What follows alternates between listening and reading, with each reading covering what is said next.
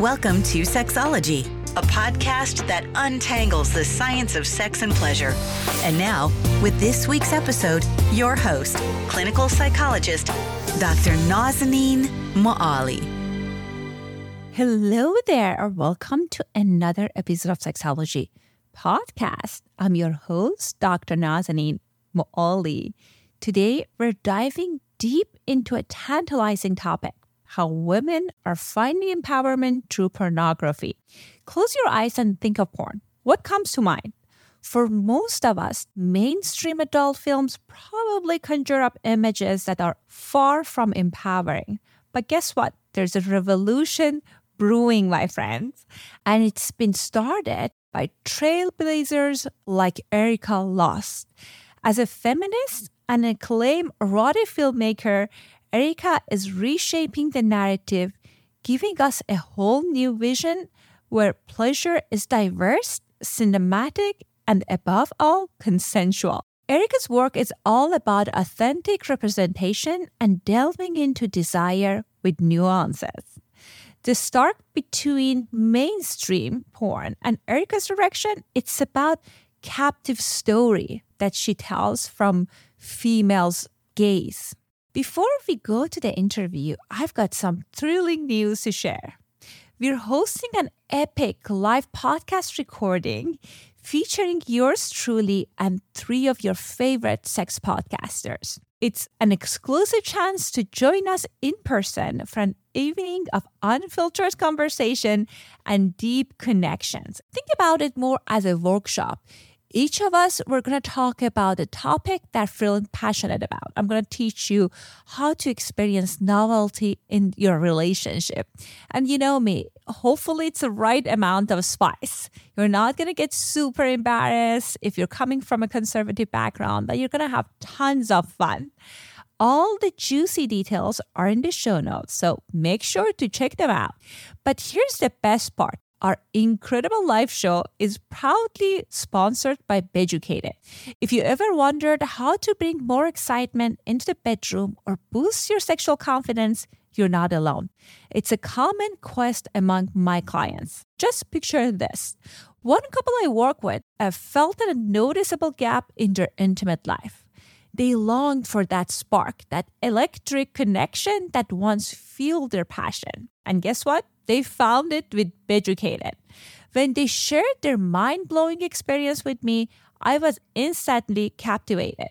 They vividly described how Beducated reignited their excitement and brought them closer, not just physically, but emotionally too. As a sex therapist, I fully understand the transformative power of stepping just a bit out of your comfort zone and diving into the state of flow. And that's exactly what Beducated offers, a thrilling edge of discovery that will leave you craving more. Beducated has more than 100 online courses that unlock the secrets of sex and intimacy.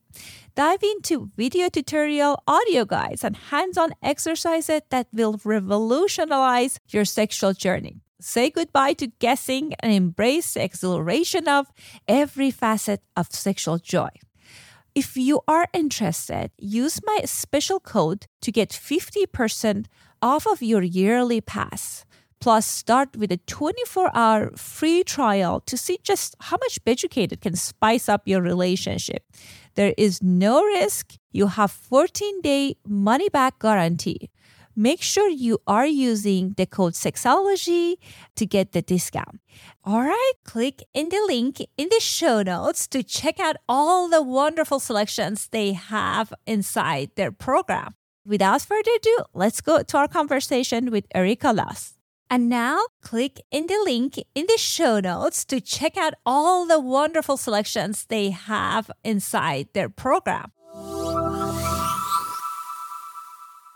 Hello and welcome back to another episode of Sexology Podcast. I am very excited about our interview with Erika Lust. Erika, welcome to our show. Thank you so much. First of all, you're a very well-known person in the field, and I know you have such a fascinating story. You have a TED Talk. So tell us, how did you end up becoming a porn director?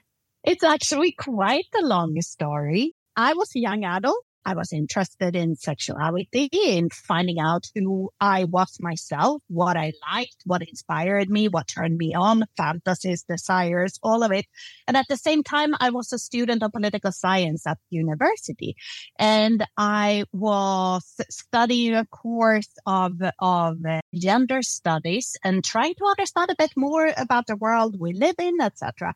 And in that context, I had a boyfriend who liked porn back then, and we were looking at it together, and I kind of realized I was very open-minded with the idea of porn, but while we were watching it, it felt to me that it was not connecting with me really, and I wanted to connect with it, but it felt like the women were almost always described as some kind of beautiful objects, the seductresses. They were there as tools for male sexuality, basically.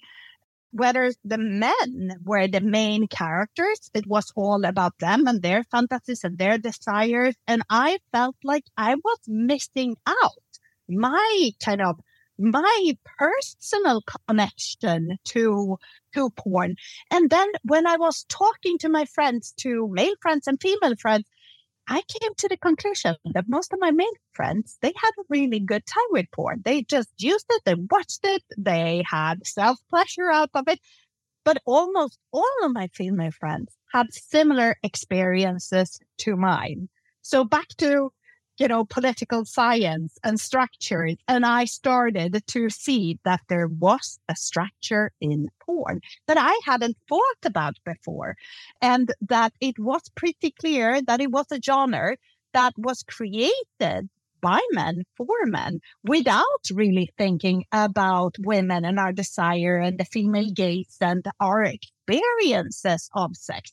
So I think that was really the idea that started to kind of trigger me. And in conversations, I pushed myself little by little to try to think about what would I like to see in porn if I could, just come up with the perfect film for myself.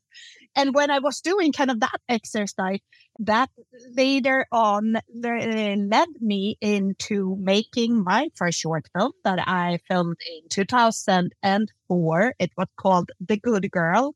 And it was a take on a classic kind of porn story.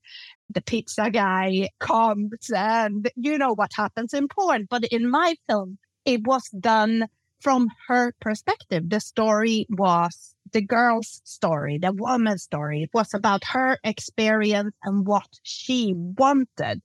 And when I showed it to people around me, they were all, kind of opening their eyes and saying, I see it. Now I understand what you're talking about, Erica. Yes, this is different.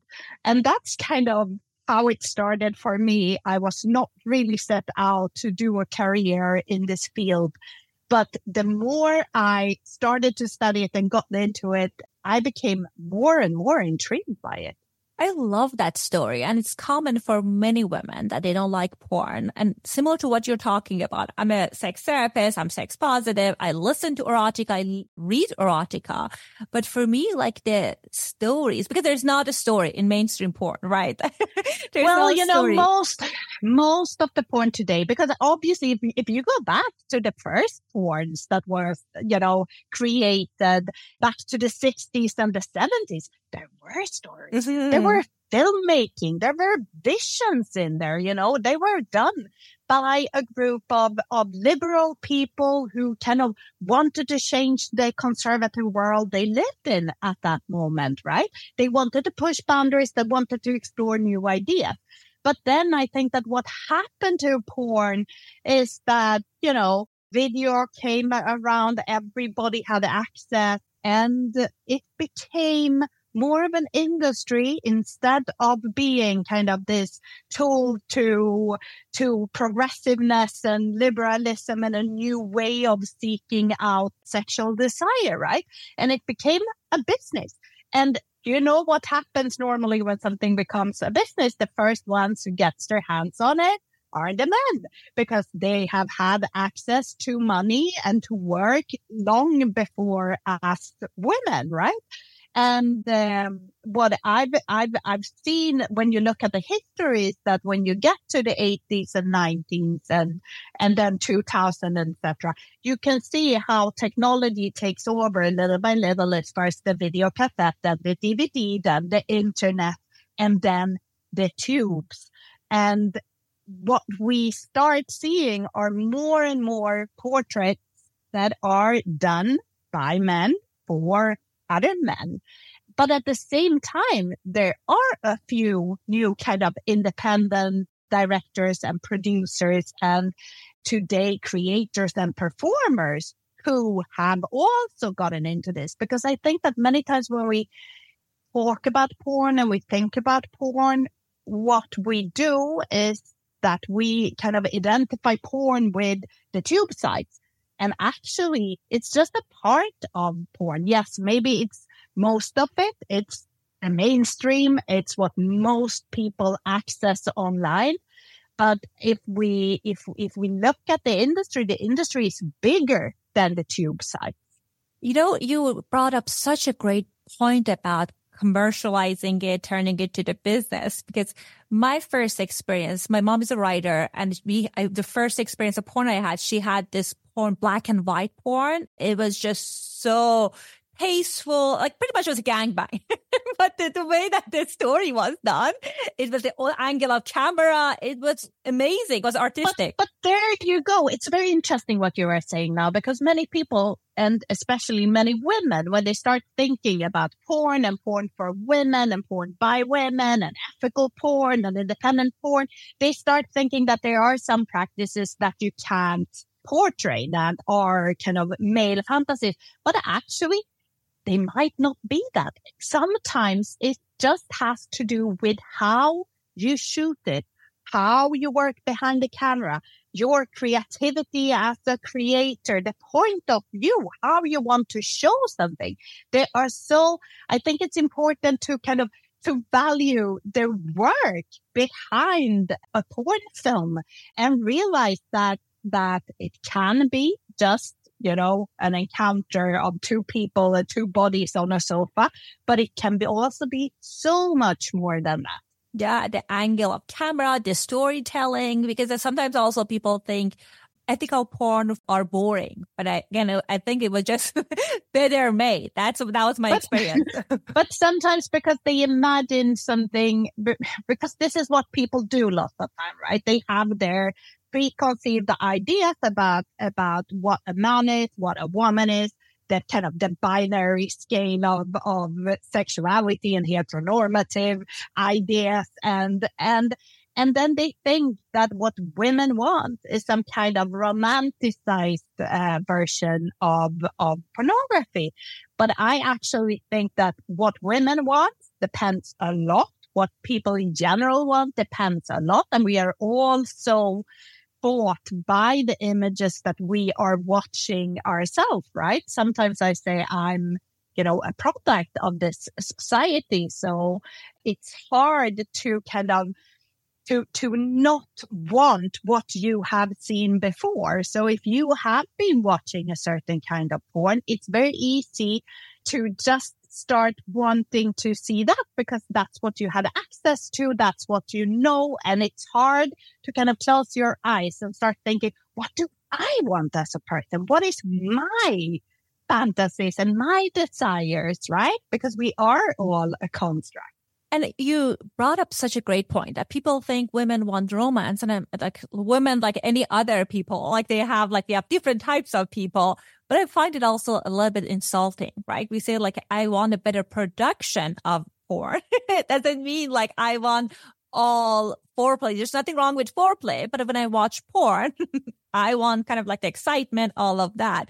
So I haven't seen your movies and kind of series that you created, but tell us, how is it different than mainstream? I'm already intrigued. You had me at the pizza boy. Yeah. Well, I honestly, I think everything is, it's different, really. I think it's different from the beginning till the end. The whole process, like it starts with the ideas and the creative process behind it. What do we want to see?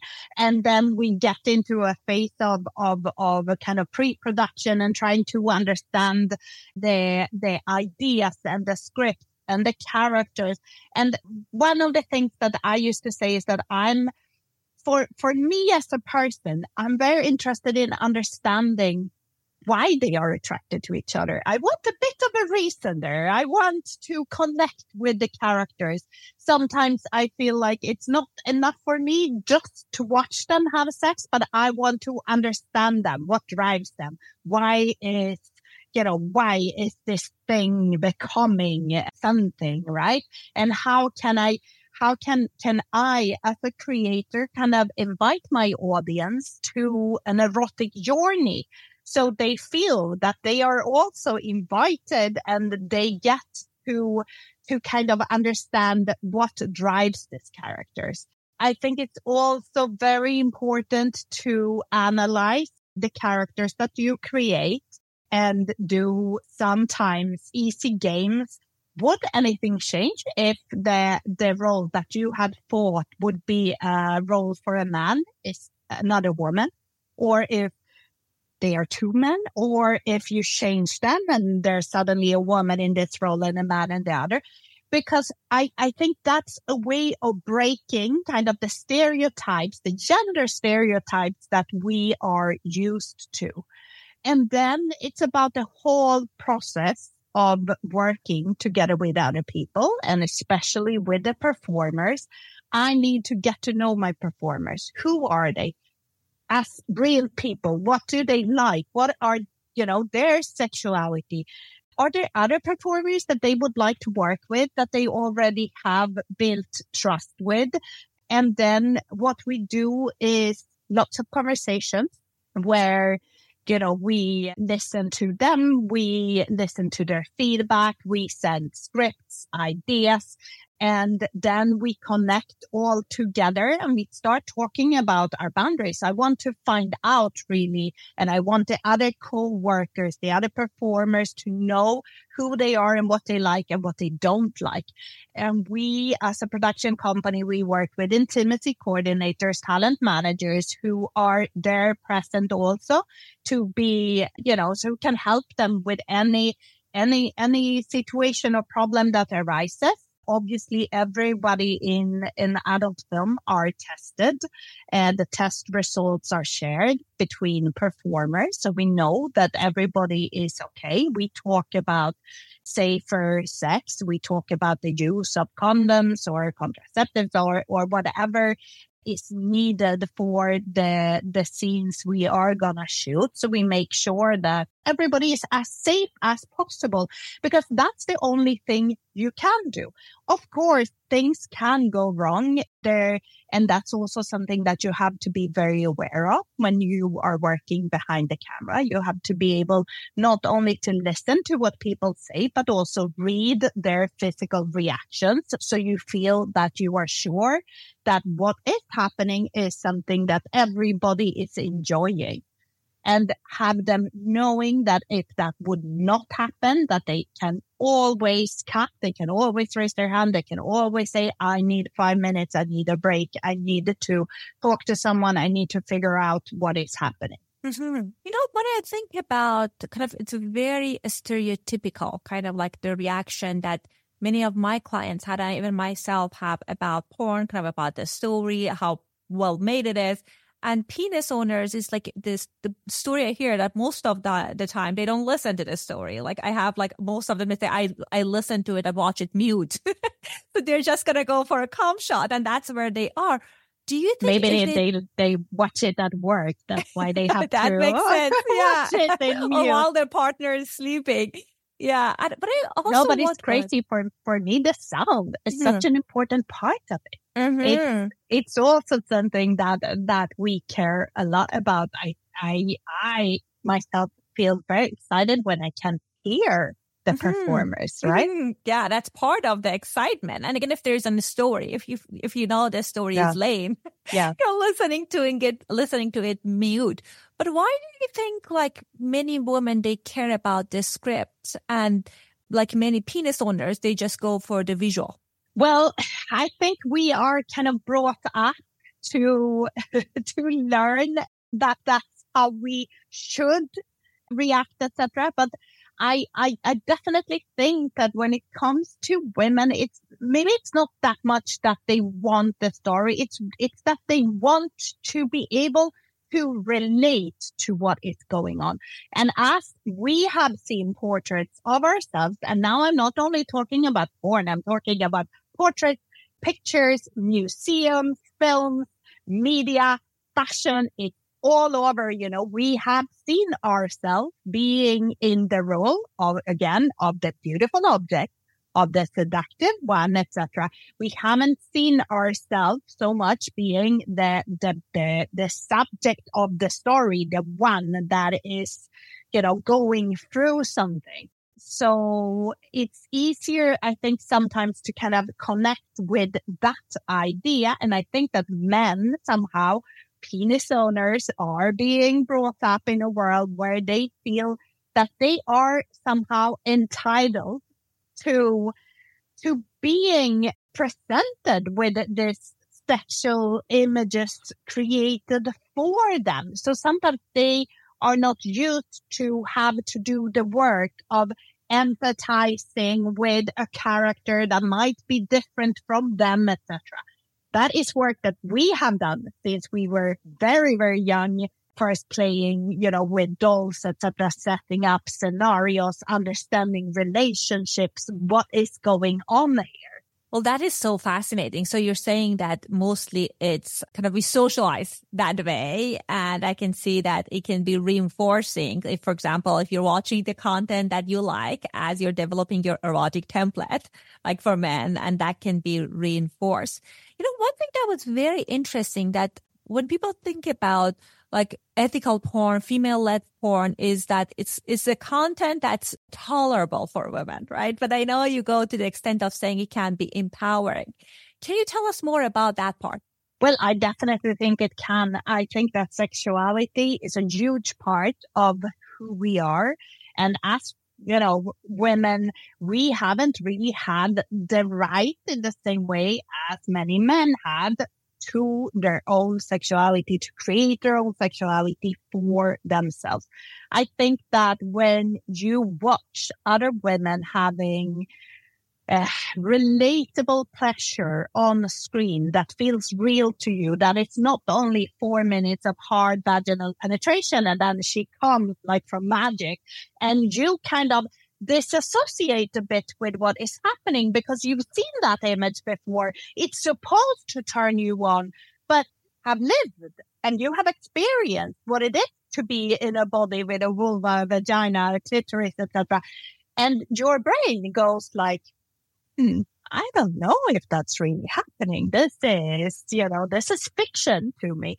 So when I get to see women having what I call relatable pleasure, when I see them that they are actually working themselves to reach towards an orgasm, they are touching themselves with their own hands, with a vibrating small toy maybe, even if they are having sex with a man in that situation. For me, I connect with what is going on and it becomes much more believable. And then that makes it an easier time for me to feel that I'm connected. And what's interesting for me is that when I became a psychologist, like certain type of porn became less interesting because now I'm going back to socializing. I'm socialized to make sure everyone is okay. I'm thinking about it was that consent, what's going on, and my mind gets active versus looking into kind of like script and truly leaning into it. Because we all heard the horror stories of girl and porn and clients that they felt like they've done it partly when they were younger and they changed their mind. So tell us about the impact for the performers. Do you use people that they are in the field? Do you recruit people? Tell us more about that.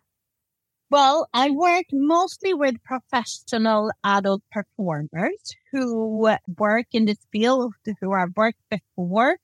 But I have obviously lots of newcomers, amateurs contacting me all the time, wanting to work in our films. I'm always a lot more careful when I work with new people, partly because I know that there is an impact in their life. If you decide to be naked having sex on the internet, even if it's photography or film, etc., that those images will follow you forever. Everybody will find out. And this is just how it works. So it's important for people who want to get into this field to understand that impact, to understand that you need to have a healthy relationship with yourself and your sexuality. And you need to be prepared how your parents are going to react. It's a question I normally ask newcomers. I say, so what's your relationship to your mother?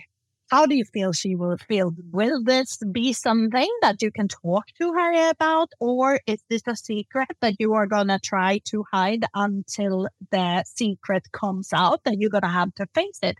Because there is a stigma for people working in the field of sex and adults. It's a huge stigma in our society, and it's particularly big for performers, but it also exists for all of us. Even if you're a sexologist or you're an erotic artist doing drawings or paintings, you're an educator, you're a filmmaker, you have a production company, you're a business owner, you have an erotic boutique, you sell toys. All of us are highly affected by the stigma that anything related to sex have. And we see it daily. We see it on social media. We see how we are limited, how we cannot express ourselves freely, how we can. I'm not talking here about showing explicit images. I understand perfectly that it's not the place to show explicit images on any of the social media platforms. But I'm talking about the right to express ourselves, to educate, to elaborate, to reflect on what sex is and what it means in our society. Because what I see is so much shame. I see so much fear. I see people who are so uneducated, who are so scared of their own sexuality and of other people's sexuality, and that really are lacking sex education. And I think that one of the problems that have been arising the last years have been that in this world of censorship and where sex is limited to certain areas, it has become something that we are almost only allowed to reflect on in the space of pornography.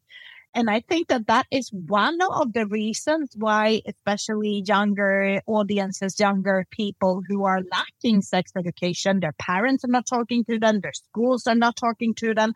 They turn to the internet and they turn to mostly mainstream pornography because they really have a need of learning about sex. And as we have been talking, the mainstream online tube sites may not be the best place for you to learn about sex. Maybe this is a space, if you're an adult, that you can enjoy if you already have a developed critical thinking and you were aware of some of the harmful messages that are being kind of transmitted, sent out, because porn is, as any other media, full of messages that are coming towards you. And if those messages have systemic violence towards women, sexually over kind of a sexualization of teens, proposed or very limited gender roles, this fetishization of race that we see a lot of, that are very problematic messages. And if you are not aware and can kind of decode and understand these messages, it might be harmful for you, especially in a phase where you are vulnerable and you are creating and trying to understand your own sexuality. You mentioned something that really resonated with me. So my audience, they know I have a PhD in clinical psychology and I did my postdoc in treatments of eating disorders. Whenever I was doing interviews like in media and TV, different places about eating disorder. I'm always Dr. Nazanin Moali. When they know that I'm a sex therapist, somehow I'm Naz. And I'm not talking about colleague, right? I'm talking about people like that.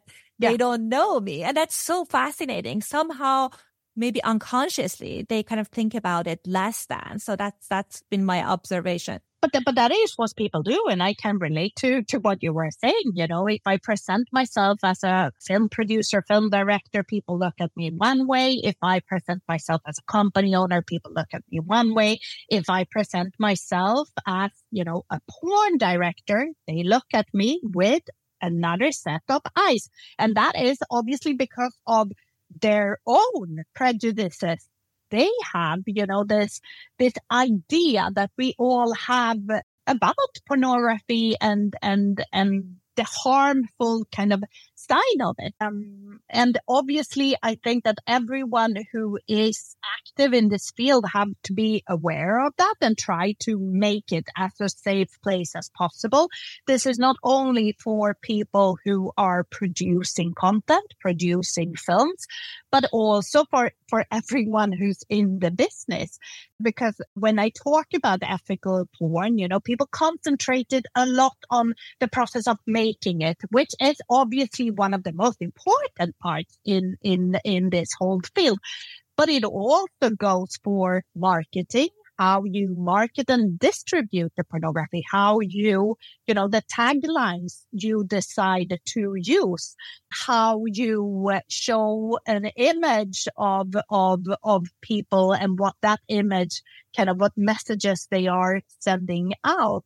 It also goes for consumers. And I think that this part is very interesting because most people don't think about themselves as part of the porn industry. But actually, if you are a consumer, you are part of this industry. You are voting with the time that you spend online and the videos you click on. So I always ask people to be aware of the impact that they as consumers are having on the industry, because they have the power to send out messages where they show the world and they show the business owners and they show the content creators what kind of porn they admire, what kind of porn they want to watch. So if you're watching porn and you see a tagline that says tiny teen is getting destroyed, I recommend that you don't click on that. I recommend that if you could even leave a comment saying, this is something I don't agree with. This is a language that is aggressive and that should not be accepted, because the whole idea with porn is to be exciting for adults, to be a medium for us to connect with ourselves and our sexuality. I agree with you. And I think sometimes people don't think about that part. And I know one of the things, so sometimes some women are sensitive about their partners watching porn. But one thing that I always tell my husband, honey, make sure you're paying for porn. That you're watching. Pay for your porn. I love that. That is actually the only way you can ensure that what you are watching, what you are looking at, that you give it value. That you value the work that the people have put in, because porn is work.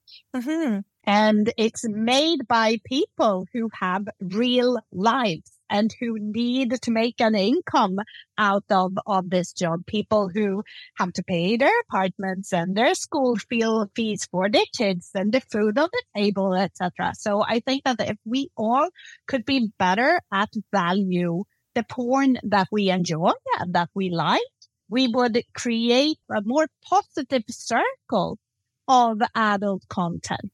I agree with you. And I think it's just like, I'm fascinated about ethical porn staying in business. So as we were talking about, you can make porn with no money, right? That like you can recruit people, seduce people off the street, or like take a picture of like image of your girlfriend, something like some unethical way.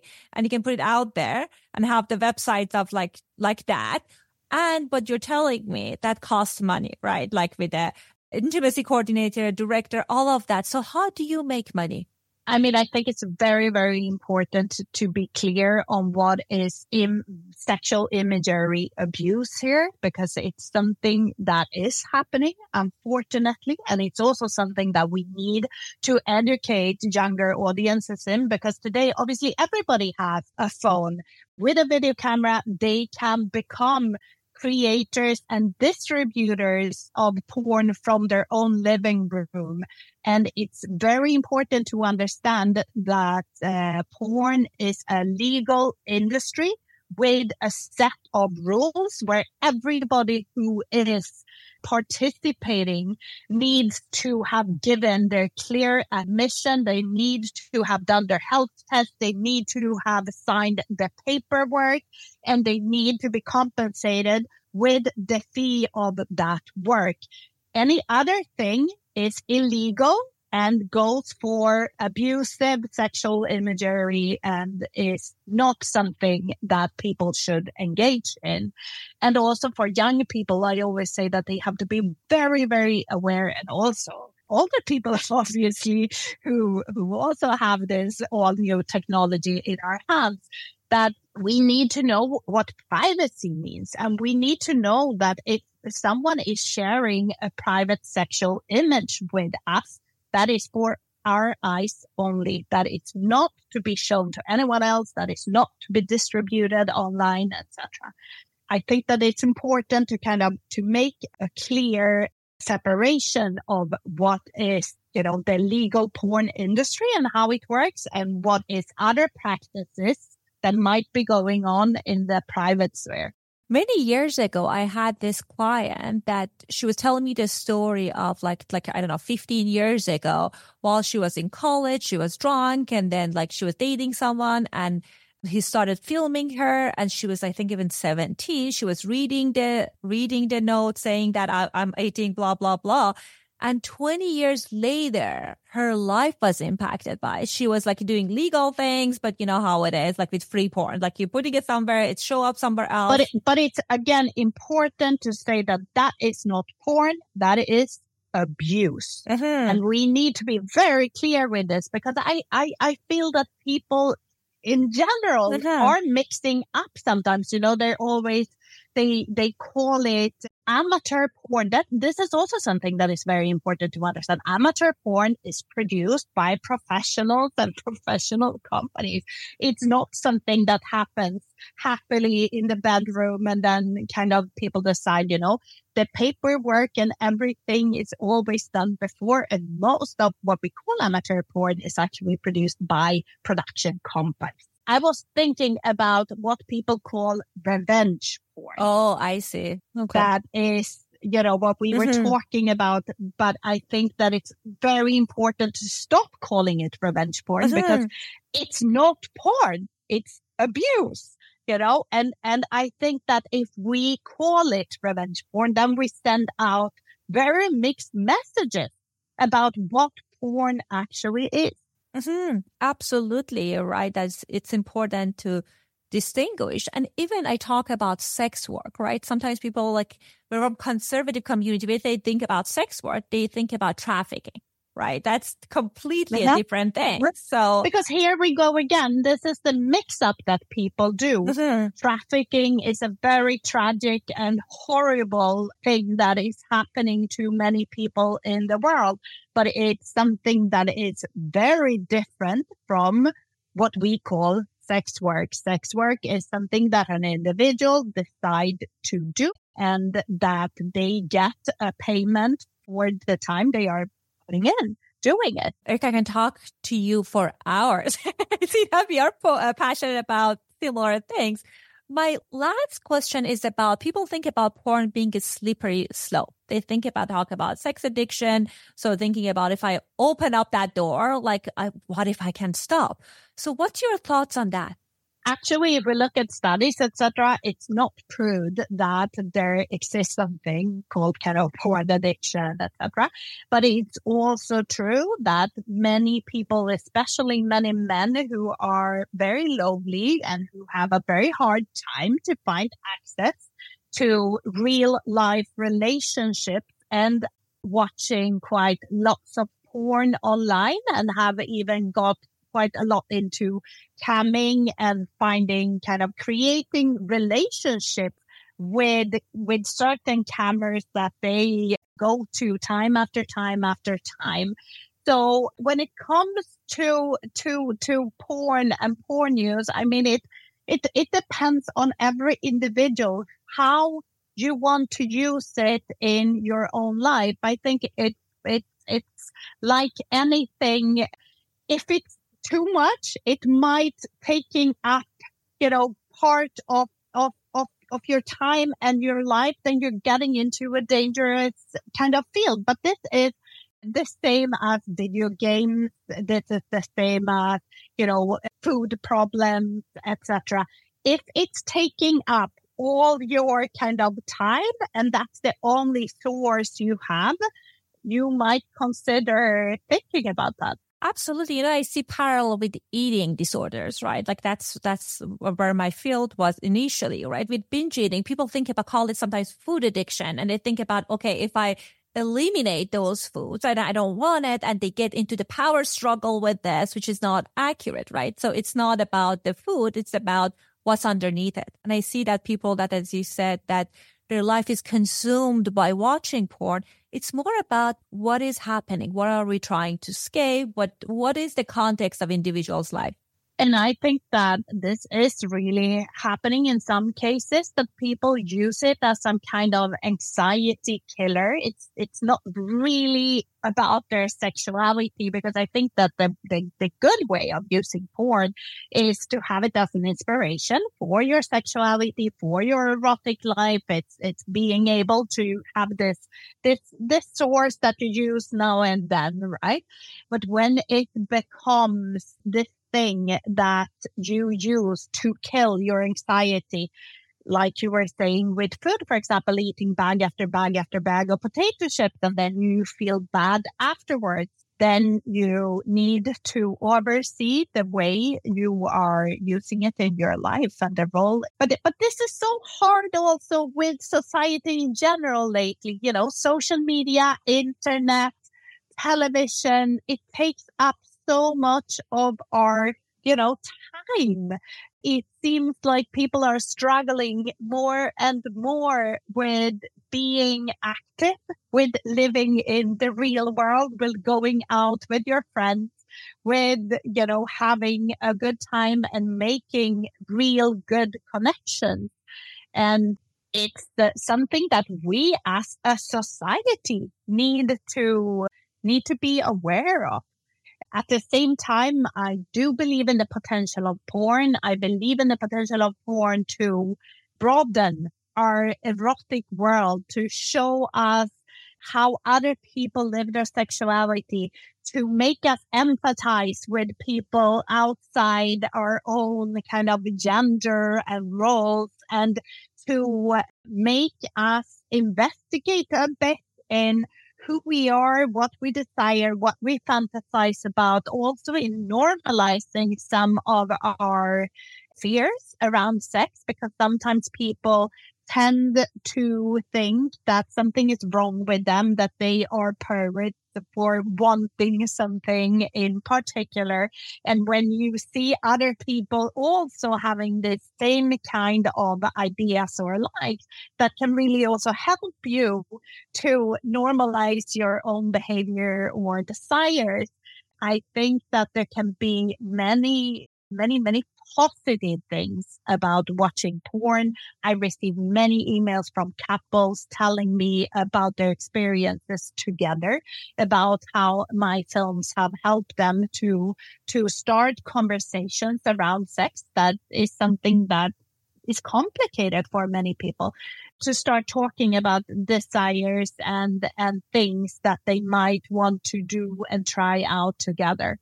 So it's like, I guess porn is not so different from other things. It all depends on how you use it. Mm-hmm, absolutely. And you're right that it could be a source of inspiration. And at times I tell people, like, in order for you to be ready to access your psychological kind of like arousal, there needs to be some inspiration. For some people, it's easier that they have a good relationship to talk about their fantasy with the partner.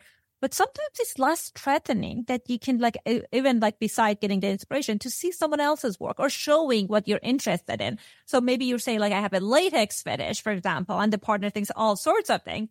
But if you're sharing that, oh, this is something I'm interested in, and people are saying it, they can get some inspiration.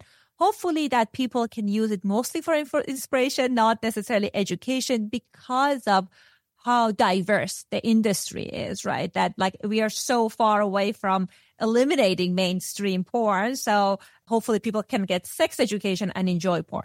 And that they also can go outside the kind of what they know as mainstream porn and start looking for more alternative porn, independent porn creators and producers and directors who are out there and who are showing other sides outside the mostly heteronormative perspectives we see on the tube sites online. There's huge LGBTQI plus community who wants also to see their sexuality portrayed in film. I think that porn has a huge potential, but I think that it needs more creators, new creators. It needs to be more diverse and really broaden the perspective. Different genre, like the same way that you watch movie, right? Not everyone like drama. Some people want comedy, horror, there's a galaxy of options out there. So again, I can talk to you for hours, but for our listeners that they are intrigued to learn more about your work, things that you do, what are some of the places they can access that? I would tell them to come by ericalust.com, where you can find my films. You can also find a blog. I'm talking about sexuality and other things, but I would really ask you to come by, check out some trailers, see a bit what we do. I hope that we can inspire you. I hope that we can surprise you, because what we are doing are very cinematic films with great characters and narratives and very, very hot sex. Well, that's what I'm going to do after this. Check out ericalust.com to see the trailers. Now I'm intrigued. Thank you so much for your time. We'll make sure that we include the information in the show notes. And it was a pleasure talking to you today. Thank you so much. Hey there, we've been diving deep into the empowering world of ethical and female-centered porn.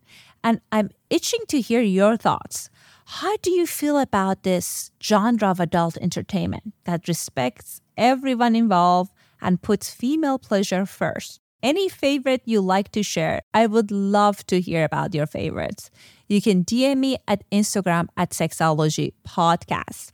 And guess what? For those intrigued, I've curated a list of my top favorite erotica and ethical porn websites. If you're ready to explore this exciting realm of pleasure and respect, head over to our show notes for all the juicy details. Thanks for being part of our conversation. Remember, your voice matters, your preferences matter. So let me know if you want to hear more about a topic or there are some topics that are not resonating with you. Until next time. Thanks for listening to the Sexology Podcast.